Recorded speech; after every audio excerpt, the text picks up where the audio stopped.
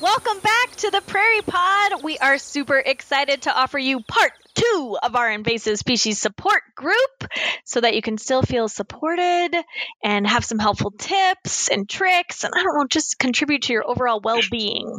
Just breathe deep, take deep breaths. We'll get through these invasive species together. Yes. We will get through them together. It's important to have a family in conservation, a family of folks working together for the prairie. You know, maybe I should just quickly review, and especially if a listener didn't hear part A of this theme. Absolutely. I love that you're calling it part A and I'm calling it part 1. That's not confusing at all for our listeners. Part A1? Part A and part 1 are the same, which aired last week, just so everybody knows.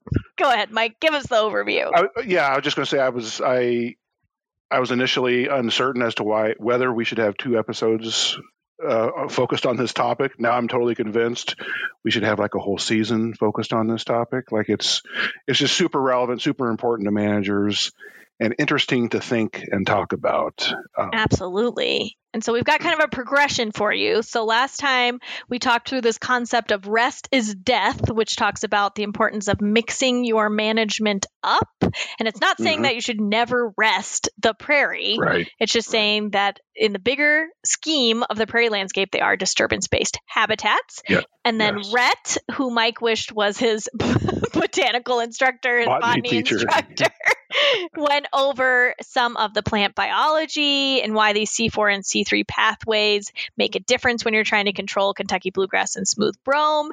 And then Dustin talked about a particular management strategy for smooth brome, which is hay management. So you should check that out last week. It's up on our website, mndnr.gov/prairie pod.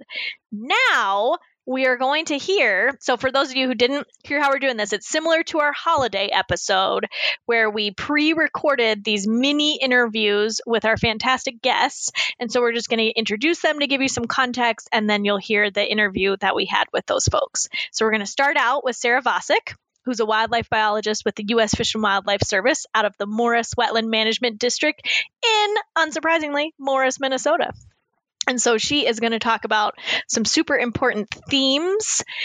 First, she's going to back us up that diversity in your management, both in the timing of your management, how frequent your management is, and the type of management you're doing are super duper important. And she's going to talk about a particular aspect of timing, how to time your management so that you are most impactful and effective on these 2 prairie beasts. And I don't mean beasts in a good way. I mean these 2. Oh, that's a terrible insult to beasts everywhere.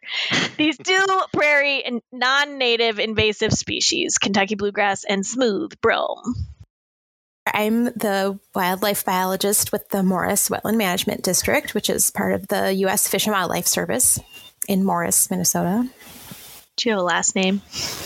Vosick, Sarah Vosick. I'm a wildlife biologist with the Fish and Wildlife Service. I work at the Morris Wetland Management District, West Central Minnesota. Perfect. Tell us a little Sarah. bit. Yeah, welcome. Welcome back, Sarah. Thanks. And tell us a little bit about some successes that you've had with either Kentucky bluegrass or brome. Or not necessarily successes, Megan, right? This is a therapy session. This is all about honesty. We're here to support you. So maybe even some failures, things you wish you could have done differently. Just tell us your story. We're here to support you. Right. Well, so my job as the biologist at my office is to run our inventory and monitoring program. So what I have is less of a management story and more of a monitoring to help us make management decisions story. Perfect. Makes sense. Right up Mike's alley there. Right. Absolutely. And you're going to love this, Megan, too. But my sort of take home as I was thinking about this, getting ready and thinking about the things that we've learned over the last decade of doing a bunch of monitoring in prairies is that, as we often realize when we're thinking about this stuff, there's no silver bullet to fixing your brome problem or your bluegrass problem. And just like you're always preaching diversity in reconstructions and diversity in prairie, I think my take home message for people is that when you're thinking about monitoring prairies with brome and bluegrass problems, diversity in management is really important. So I have Sarah, a couple of I know you love me. I do. That's what I was going to say. I was just going to say, you know how much I love you right now. I mean, always, but right now especially. There's a lot of love for you. Yeah. Well, and I have a couple of examples, I guess, that I can sort of pull on to support that idea of diversity in management. And just one disclaimer is really the projects that I'm pulling from for this were the Grassland Monitoring Team, or GMT, and then another big adaptive GMT is the one that Marissa and Darren and I were talking about in a previous podcast episode. And then the other project is called Native Prairie Adaptive Management, or we call it NPAM for short. And both of those are big wonderful grassland adaptive management projects with lots and lots of different offices involved. And the idea of them is to provide decision support or management recommendations to managers as they're managing prairies, but they both are focused on remnant prairie. So I have stories about reconstructions in brome and bluegrass too, but I'll stick to remnants today. So we've been doing GMT and NPAM for over 10 years, both of them. And, like I said, we do give, as part of that, managers get some management recommendations and some assistance from the models in making decisions as they're doing their management. But one cool thing about them too is after having done them for this long, we have 10 plus years of data that we can also take and look at in sort of more traditional statistical analysis type ways and start asking other questions of the data and learning things in sort of just different ways. So a couple of stories. One is with NPAM. One of the things that we built into that project for the tallgrass was this idea that comes from a publication that Wilson and Stubendick put out in, I think, 2000 or 2001, so 20 years ago, that is just ingrained. They have a model in that publication about managing brome with fire. And this is where, even if you don't realize it, almost all of our managers use this idea of burning when brome is at the 3 to 5 leaf stage. And you hear people talk about that a lot. And I bet a lot of them don't even realize that this is the research that gave them that mental model. Sarah, you said, can I just interrupt you? You said 3 to 5 leaf stage? Right. So, so for brome phenology, their study or their model that they developed after some research basically said that there is a period in the spring. If you track the phenology and the development of brome, there's a period in the spring when it's the most vulnerable to burning. And that period is called tiller elongation, which is just the botanist term for when the plant is shooting up that stem.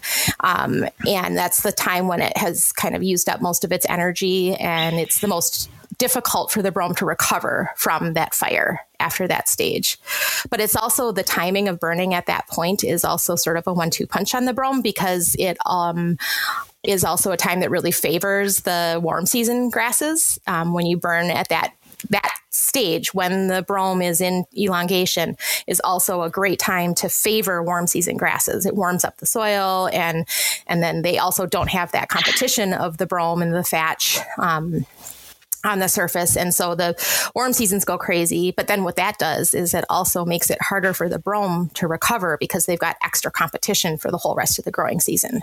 So the theory here, or the model that Wilson and Stubendick developed, is that it's like this magic window of vulnerability for brome, that if you can do your fire at that time, you're going to have the best success at reducing brome and increasing native cover on your prairie.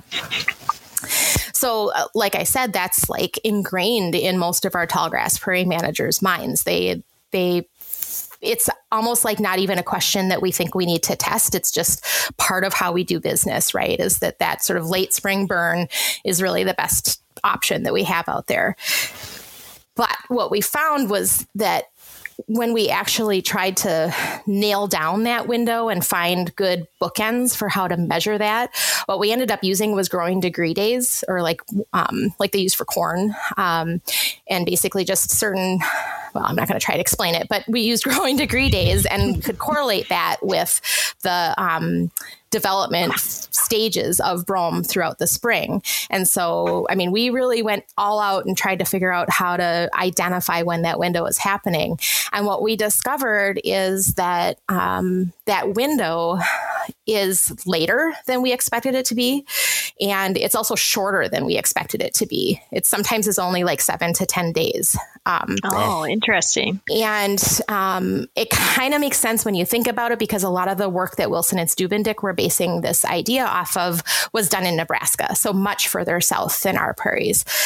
Just logistically speaking, even if you can identify that window, it gets very hard for us to get burns done the later you get in the spring. And especially the further north that you get in the tallgrass prairie, that magic window is almost impossible to hit with burns. I mean, logistically, it's hard to get a burn done in a given year, right? So never mind 7 to 10 days, yeah. So then that can make it feel a little maybe disheartening to some managers that, you know, this is the best time. This is when I should be doing my burns, but it's hard to hit it. So I guess kind of the lesson learned for us was that you can't just count on that magic timing. Like I said, that's not your silver bullet to fix your prairies that have brome. And, you know, a lot of people probably haven't read that paper, but one thing they talk about in there is that the part of the sort of foundation of this concept is they sort of preface it by saying, in prairies that you can't manage every year, this is what you should do. So when you're limited to really infrequent management, then the timing becomes super important. And I think that still holds true. But to me, that was just a good reminder that we can't just count on that one magic window to be the end all be all. And even if it did work, it's so narrow and so late that we can maybe burn a handful of our prairies, but we've got lots of prairies that need our management attention. So that's one story. Kind of related to that, I think we had a grad student that was working with some of our data for grassland monitoring team, Hugh Ratcliffe. And he took some of our data and looked back at it and sort of summarized it in some different ways than what we had been doing. And he was looking at the effects of burning specifically on brome and bluegrass, where in GMT, we're just sort of thinking much bigger picture about invasive plants. And we don't necessarily analyze and summarize by species, but he was able to do that. So one kind of little nugget is that he found that burning fire, prescribed fire, does reduce the cover and the frequency of both brome and bluegrass. So like how much of it you see covering the ground when you look straight down at the prairie, but then also how many individual plants out there, or how often do you see those plants across the whole prairie? Are they clustered? Is it everywhere? And so he found that our burning programs are reducing both of those measures of brome and bluegrass in the first year after the fire. And then that effect of reduction continues for cover. So like the like how much ground are those plants covering? Kind of the robustness of them, I guess, would be a way of thinking about it. That effect of reduction persists for cover, but it doesn't persist for frequency. So what that tells me is we are kind of setting back those plants with our fire, but we're not getting rid of them, which we know. But it's a good reminder that they're always hanging out there. And I think that kind of goes hand in hand with that idea of not trying to depend on this one magical time and maybe limiting the frequency that you can manage. Absolutely. I always talk a lot, Sarah, on the podcast. Sorry, Mike, I'm going to do it again.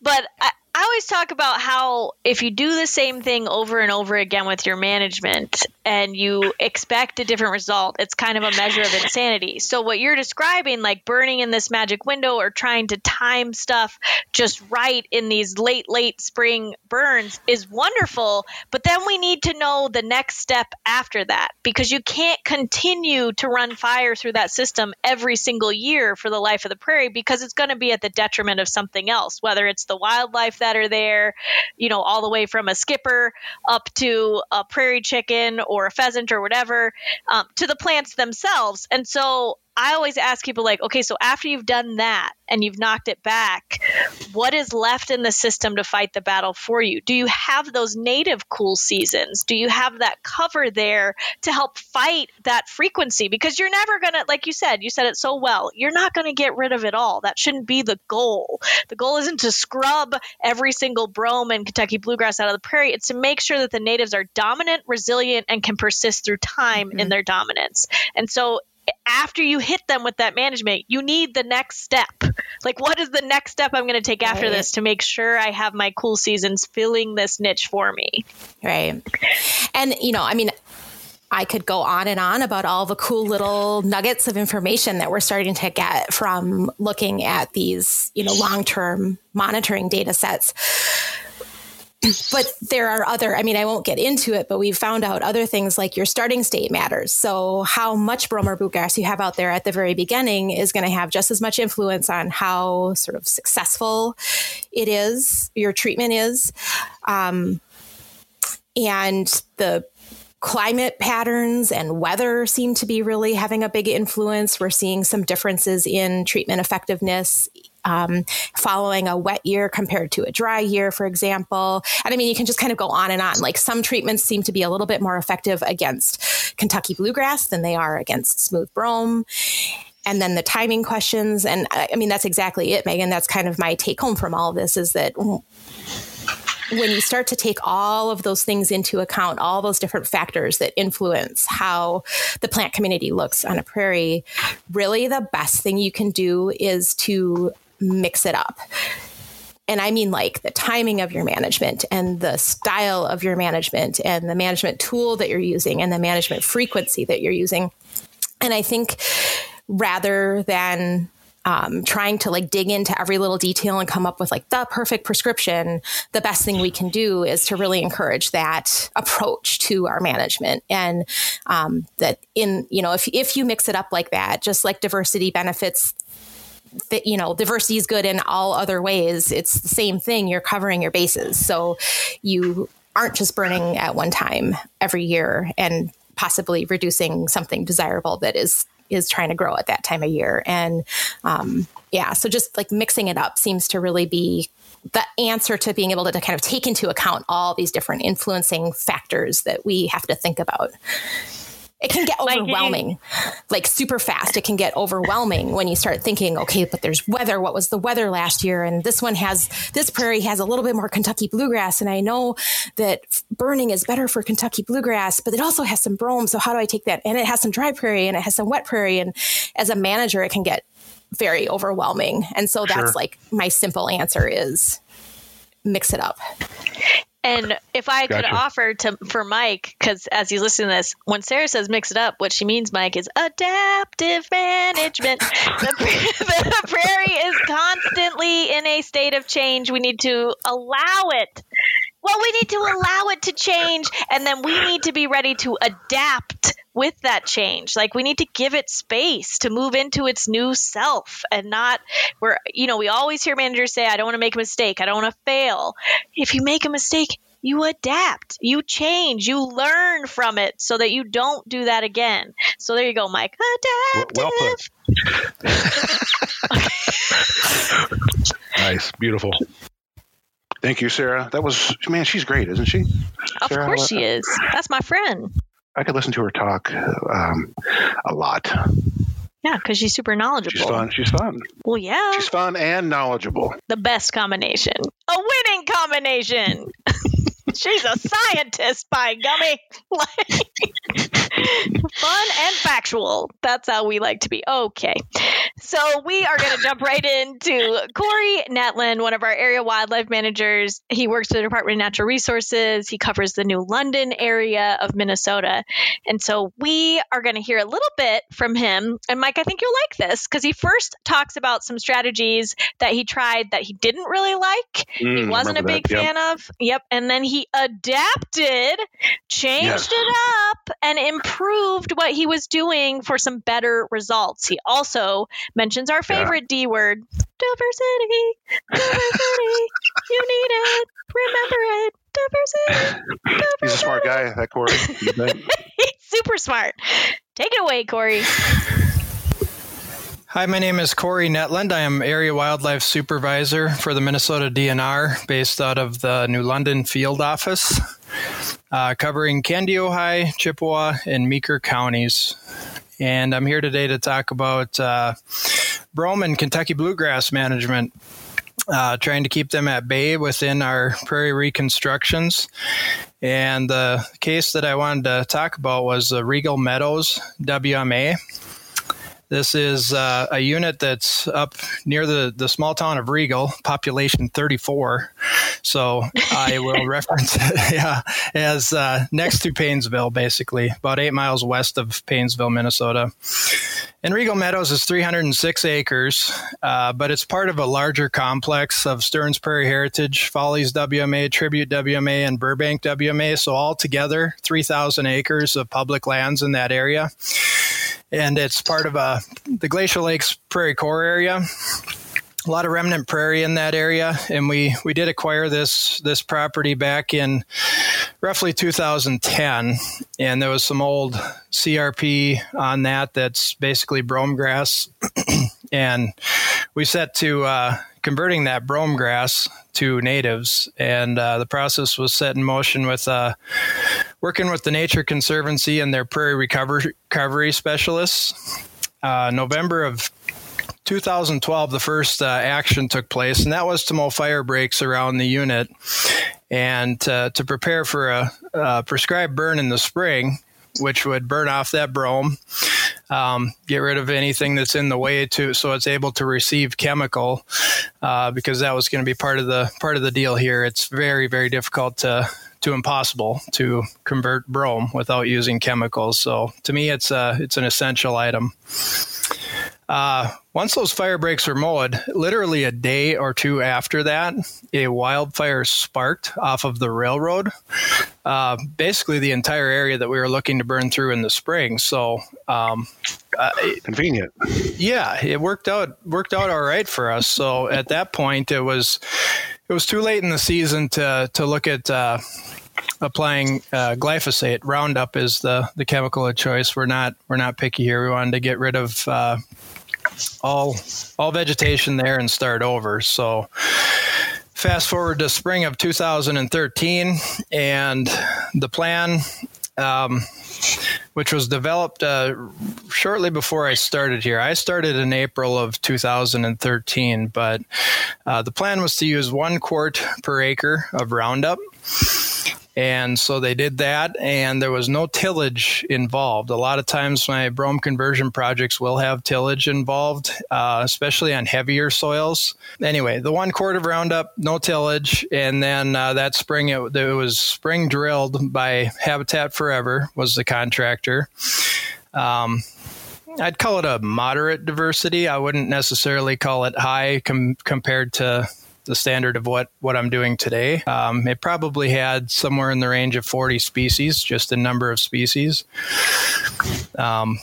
First thing we saw after that was, of course, a lot of annual weeds. That's to be expected, and I explain this to a lot of people when they're wondering what's wrong with their seeding. It failed. It had to have failed, and I'm fairly good at identifying seedlings, so I can go out and find your partridge pea and black-eyed Susans are the easiest ones, but there's more besides that to identify, and it was drilled too, so you can find it coming up in rows. That's another convenient thing about drilling, is you can point to the rows and say, hey, it's right here, it's coming. But in this case, I was just talking to myself, but which isn't a common thing. But at any rate, first year, we did, this is kind of the program that was done for many, many years, up to about that point. Basically, you go in and you spring drill in May, and you come back and you mow it 2 to 3 times that year, and you just don't think about it whatsoever until the following year. And maybe you clip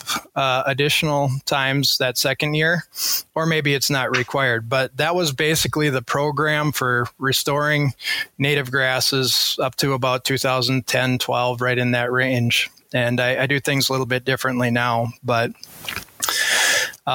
we did see in the following year, in 2014, a good flush or a bad flush, if you will, of sweet clover. sweet clover, red clover, and of course the brome was coming back. And I attribute that largely to too low of rate on the glyphosate. I'd like to go with 2 quarts per acre at least once, maybe even twice if I have that luxury. Give it time to resprout, I guess, between the first and second application. But I don't think there's much of a good substitute for doing it right on the front end.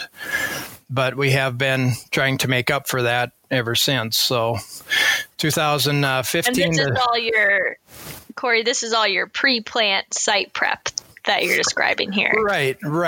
Yep. Pre-planting. I like to make sure we have a good kill on the brome with chemical.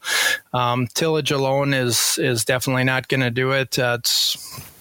But even at that, the tillage aspect of it, there's a lot of variation in that too. If I'm doing a brome conversion, I have a good local contractor here that has a very big, heavy disc, and he'll run 2 passes with that, 2 passes with a medium-sized disc, and 2 passes with a finishing disc. So by the time it's done, it looks like a sandbox or a field ready to receive sugar beets or something. It looks fantastic. So in other cases where we are doing tillage, that's the route I like to go. And it's, $25 to $35 per pass. It gets expensive, but to me, that's money that's well worth the investment to get that on the front end. But yeah, we basically saw some annual weeds, sweet clover, red clover, brome, things like that through 2015 and 16. And then in 2017, late winter, I guess it'd be. So I think it was in March of 17, we got grazing fence installed all around the exterior of this unit, along with Stearns Prairie Heritage, which was managed by the Sauk Rapids office, but it was a cooperative project because they're adjacent units. So we fenced in 525 acres, and we did graze the south half of this brome field that I'm referencing, which is an 80-acre field. In that first year, and it definitely, the timing was May 15th through June 15th, and it did set back both the red clover and the brome. And how many cows did you have in there? Just out of curiosity. I believe it was 50 cow calf pairs. Okay. And it was more than. So I said we grazed the south half, but that'd be roughly 40 acres. But there was another 40 acres that's part of another field that was restored at a different time. So they were on 80 acres. And a good response out of that, but that's a one year deal. So then in 2018, we did conduct a prescribed burn on that entire 80 that had the brome conversion on it. Learned some things about burning with exterior grazing fence. That's something we hadn't done before. But we learned some things out of that, but we also did, after that, graze part of that. That would be the north half of that. So it was kind of like a patch burn graze type thing where we burned that off, but then we had 80 acres fenced in, but only 40 of it was the part that was burned. Well, they definitely concentrated on that 40 acres, and the timing was the same. It was a little bit later. I think it was the full month of June, I want to say, because things had to get going after that fire. But an even better response on that when we had the 2 different management techniques there working in tandem, both the fire and then the grazing following up that. So to even fast forward to today, I think that north half looks better than the south half, but there's not a great discrepancy, but we're a couple years removed from that. And by this spring, we'll be 3 years removed from it. So right now, Corey, your recipe is that you followed here was disking, chemical, fire, and grazing all. Am I following that right? It would be my preferred method, but we did not do any disking on this one. What I'm basically highlighting is that I think we we could have done better to avoid this brome situation if we would have done it right on the front end. And to me, that's really my take-home message, is that if it's a brome conversion project, there is no substitute from doing it right from at your first option. Gotcha. Now we're left trying to address this problem with ongoing management, whereas I don't believe it had to be that way if we would have done this properly from the beginning. Corey, will you summarize for me just quickly here? So doing it right, you've mentioned that a couple times. What is the recipe for doing it right? And I know everybody who's listening, they're like, uh-oh, she's talking recipes, and she always tells us not to use recipes. That's right, Megan. So quick caveat, every piece of land is different, and you need to be adapting, but this is just a guide of what Corey believes would have worked on this site better. So caveats. Go ahead, Corey. Sure. And so on this site, we'll just assume that wildfire had happened as it did in November of 12. So ideally in the spring, it's going to green up fairly early on that field due to being blackened already, getting some additional heat out there and the nutrients that are being cycled back in. So, I think we'd be able to spray Roundup fairly early, and I would have went with 2 quarts per acre on that. And then due to that being so early, I think we'd have probably had time to wait it out for another month and possibly get a second round of 2 quarts per acre if necessary, if it resprouted. If we're not seeing anything come back, then we got it good. So that's part of the adaptive management right there, is that we may or may not need that second application, when it's already burned off and we're sure that everything that's alive is sprouted and is up, and we sprayed it with Roundup, and it's also very short. We may not need that second round, but it's if needed, the second round.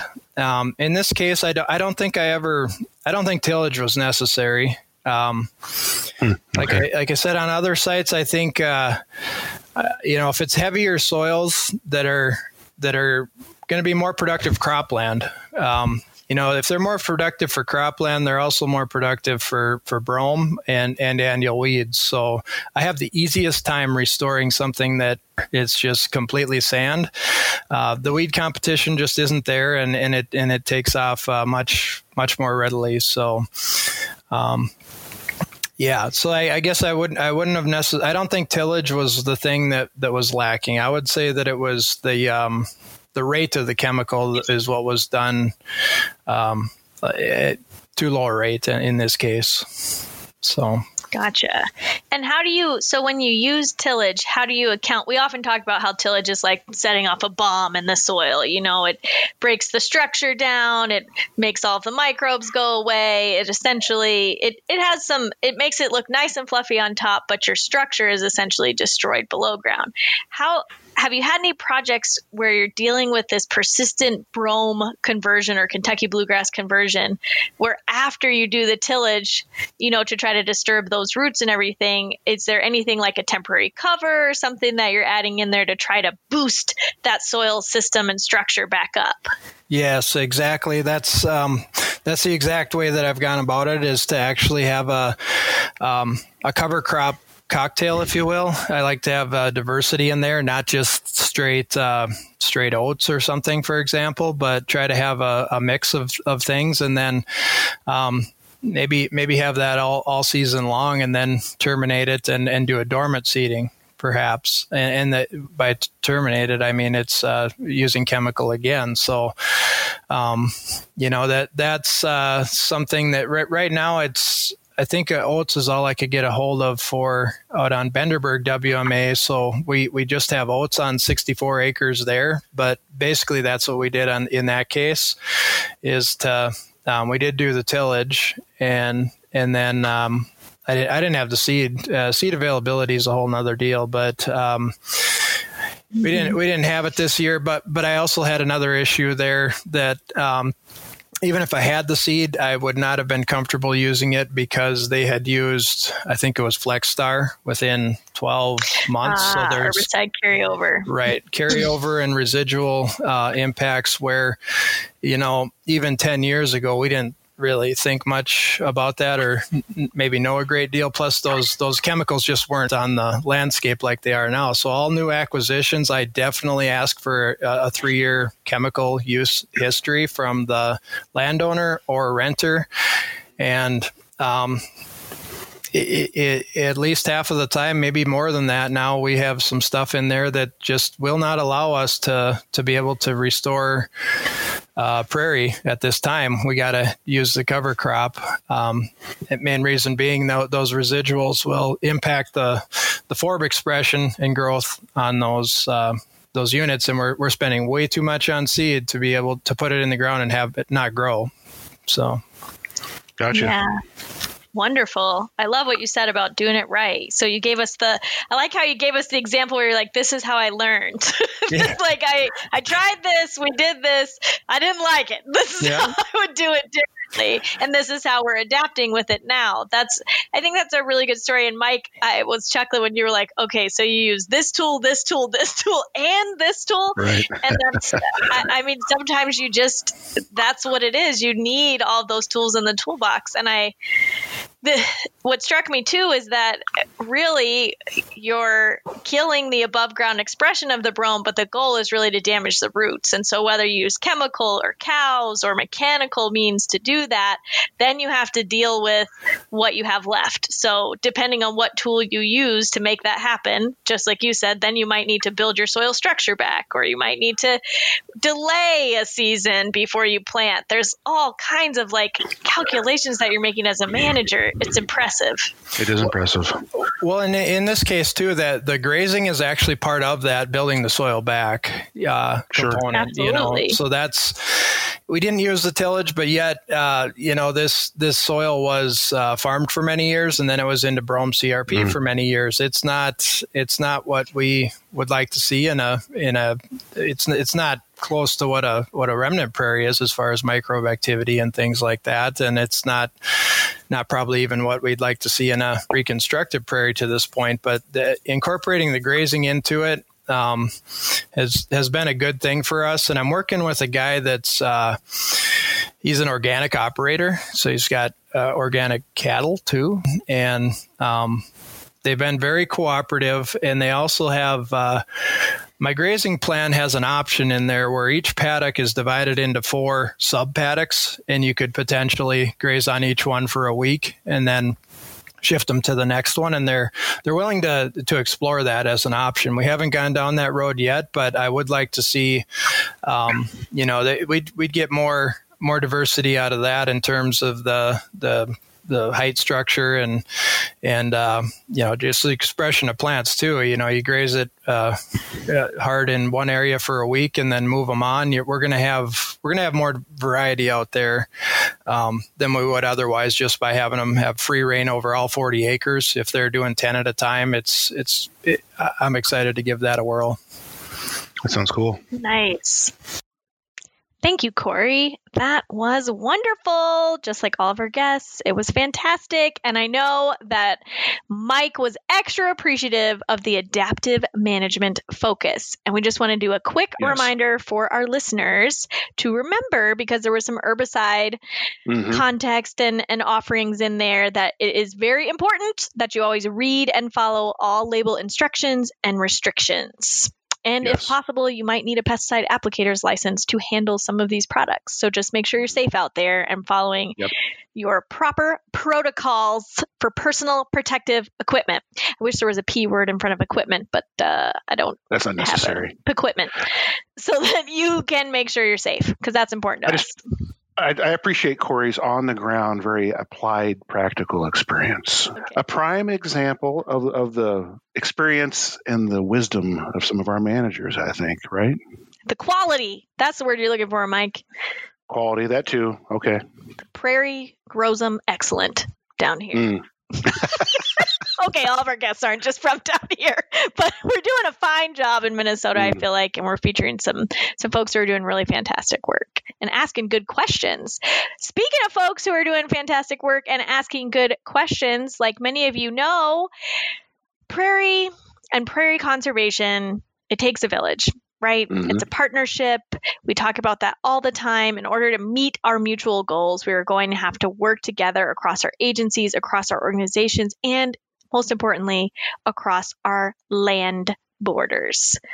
So Dan Shaw is a senior ecologist and vegetation specialist with the Board of Water and Soil Resources, and he is going to talk about some things that they're doing on farm at their family farm. It's actually located in Wisconsin for prairie conservation. And one of the things I love that he mentions is he talks about how they accomplish some of the management. And it really just sounds like the way we do a lot of things in the rural parts of the world, right? You call your neighbor, you get a bunch of folks together, and you make sure that you feed them after. So you work hard, you get some laughter in, you play hard, and then you make sure you get fed.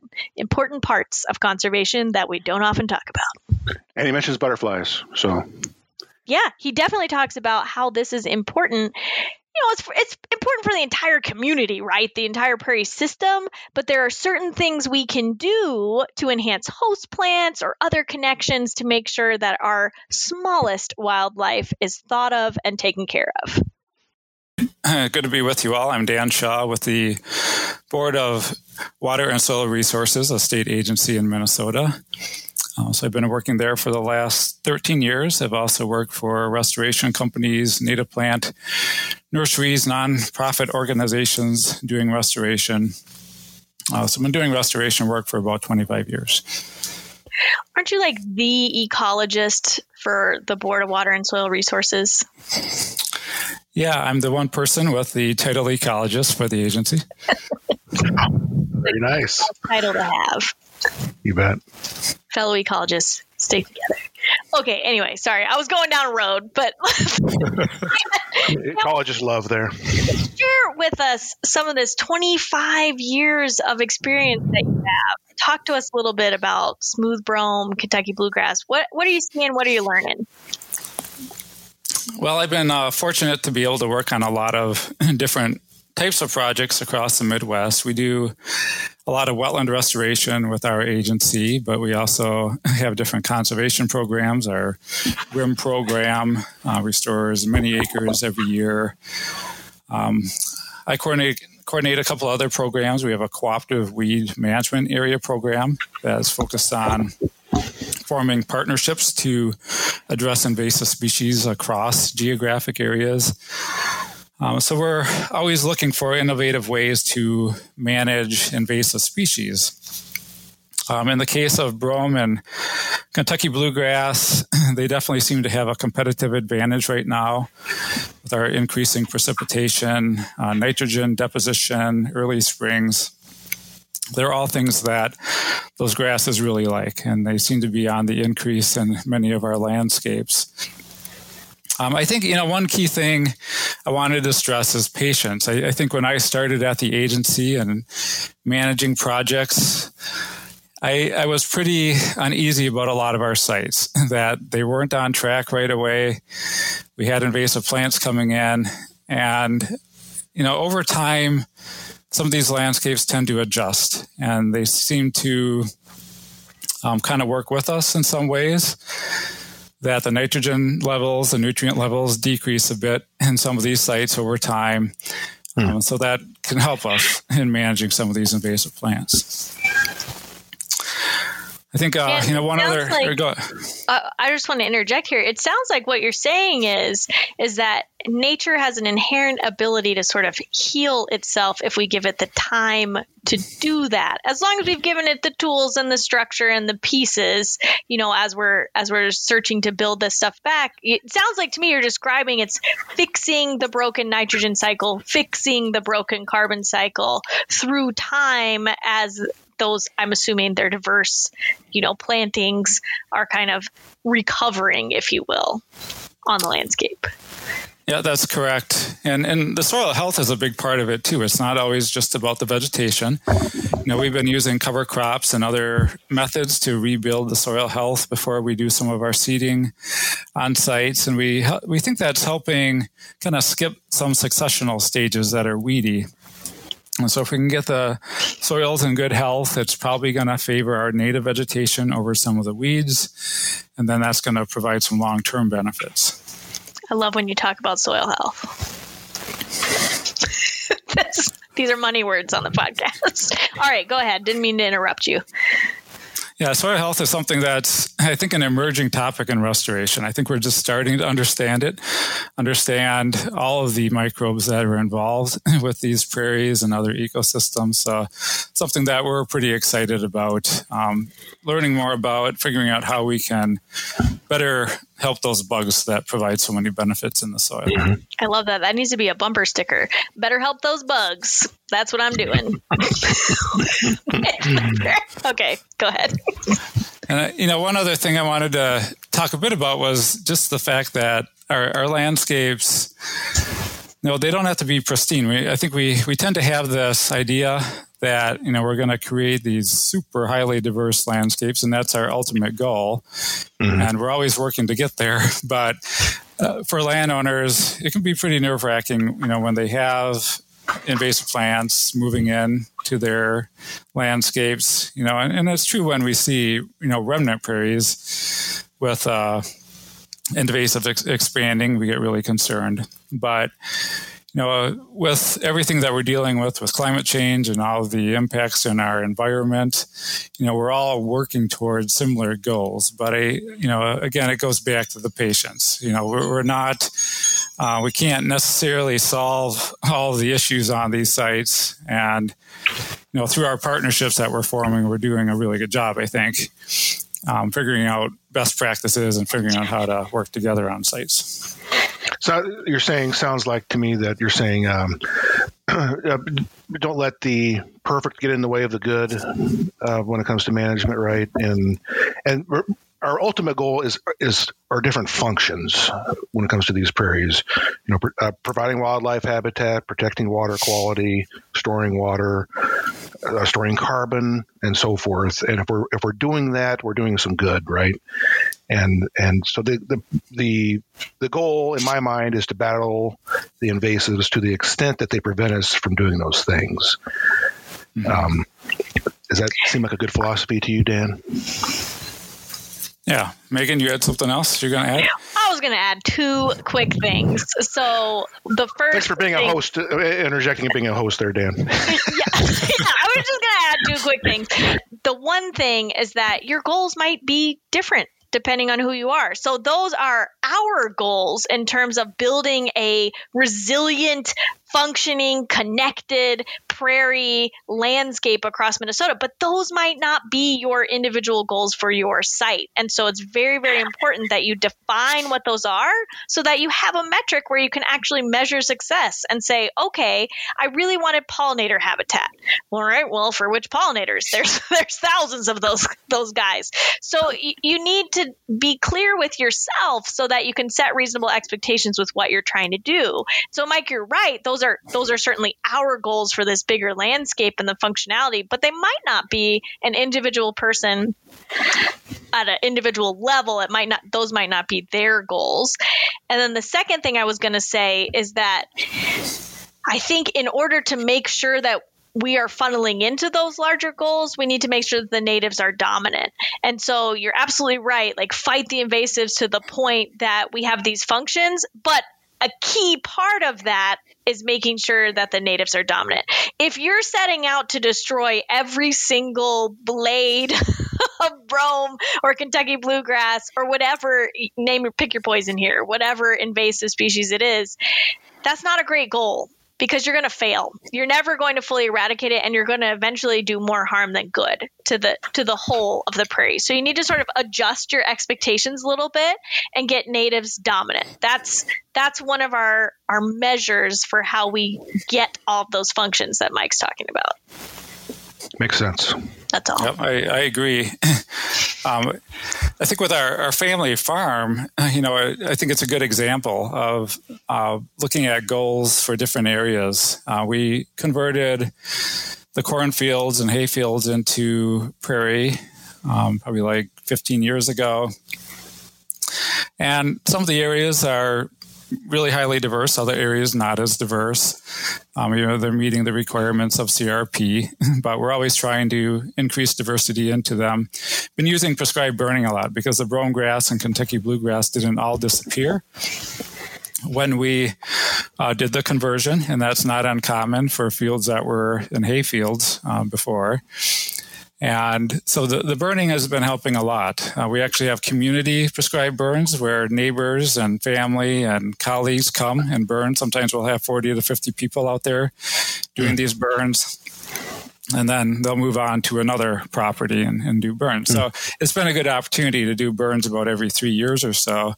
And so it's been a good opportunity for me to watch these prairies and see how they change over time with the percent of brome and Kentucky bluegrass. Really, I think the timing of the burns has been important, where we've burned too early. Sometimes it really doesn't stress those grasses very much because they're not green. May actually be fertilizing them a little bit. So the timing is an important thing.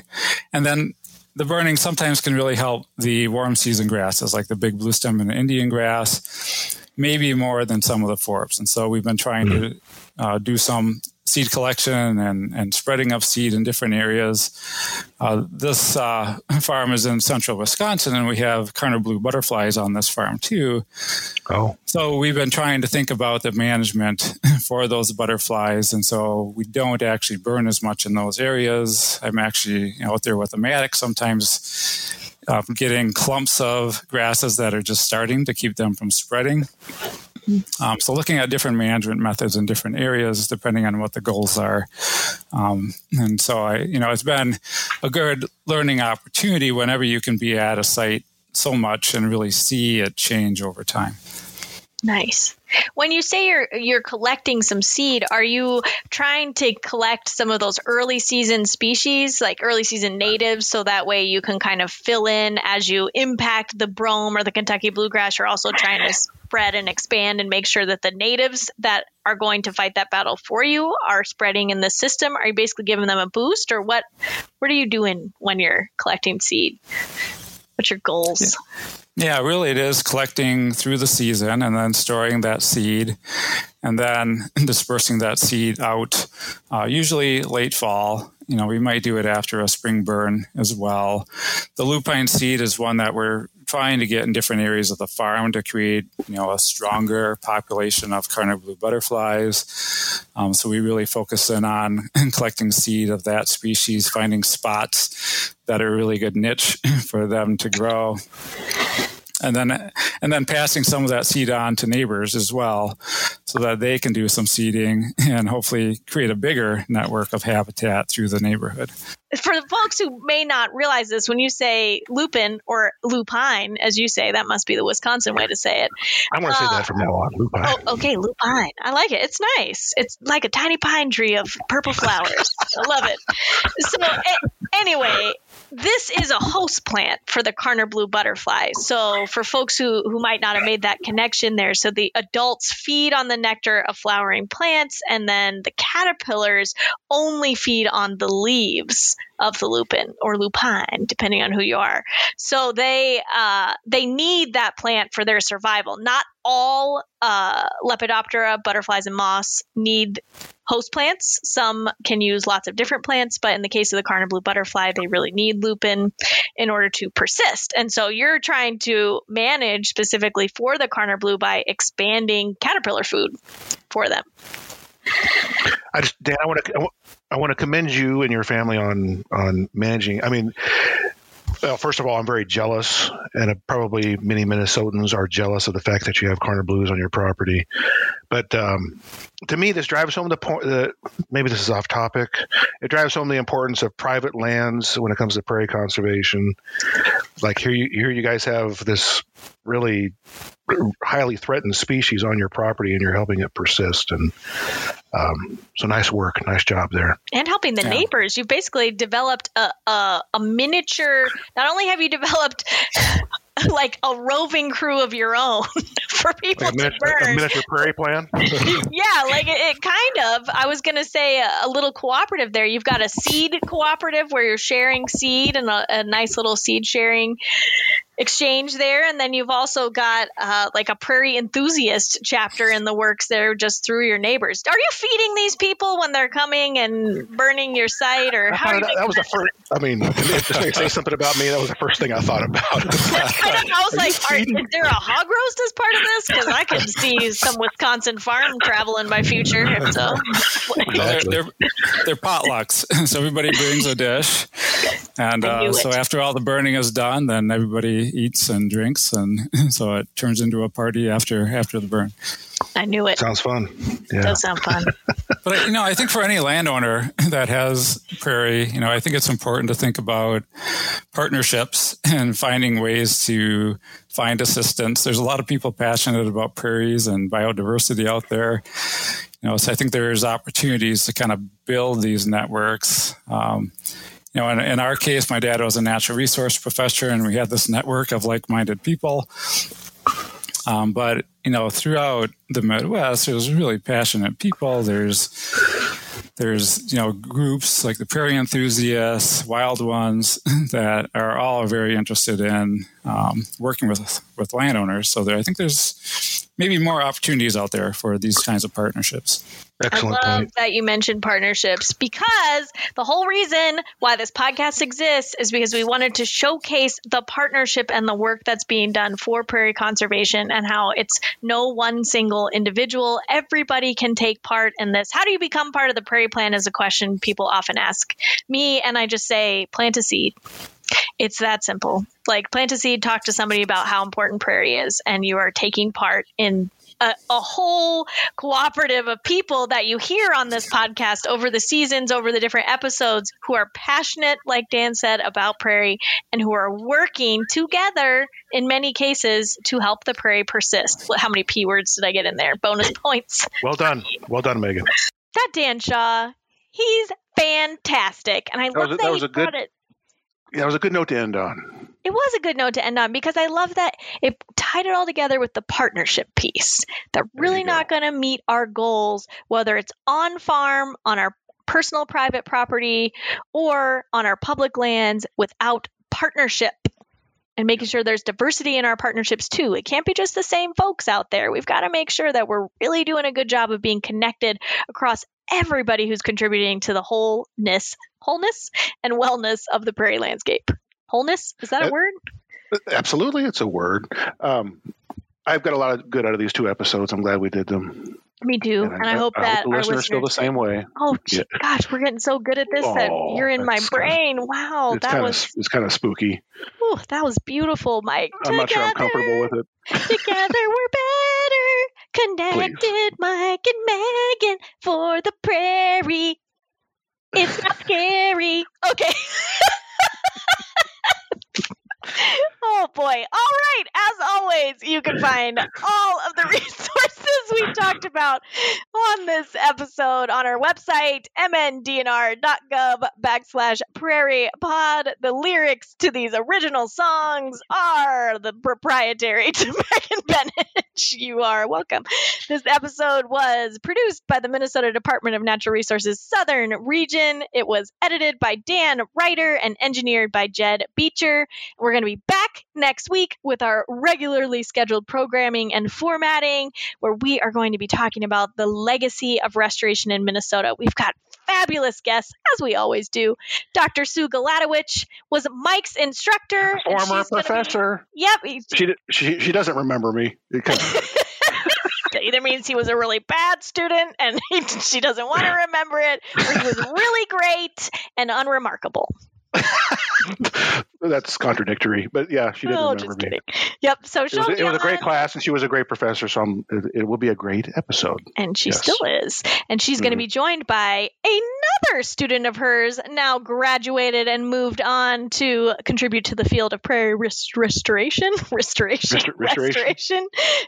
Quirum is the Minnesota DNR's restoration evaluation specialist, and she is going to be with us as well, because their program is responsible for evaluating the success of restorations across the state of Minnesota. So we are going to learn some common mistakes, some lessons, and hopefully give you a pretty positive message about the future of restoration in Minnesota.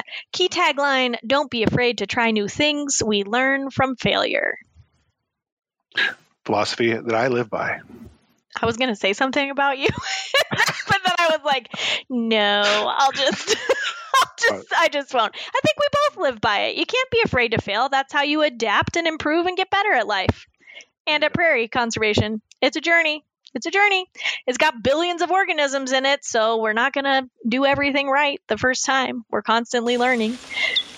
All right. We will catch you next week. Bye, friends. Bye, Prairie Peeps. Goodbye. Goodbye.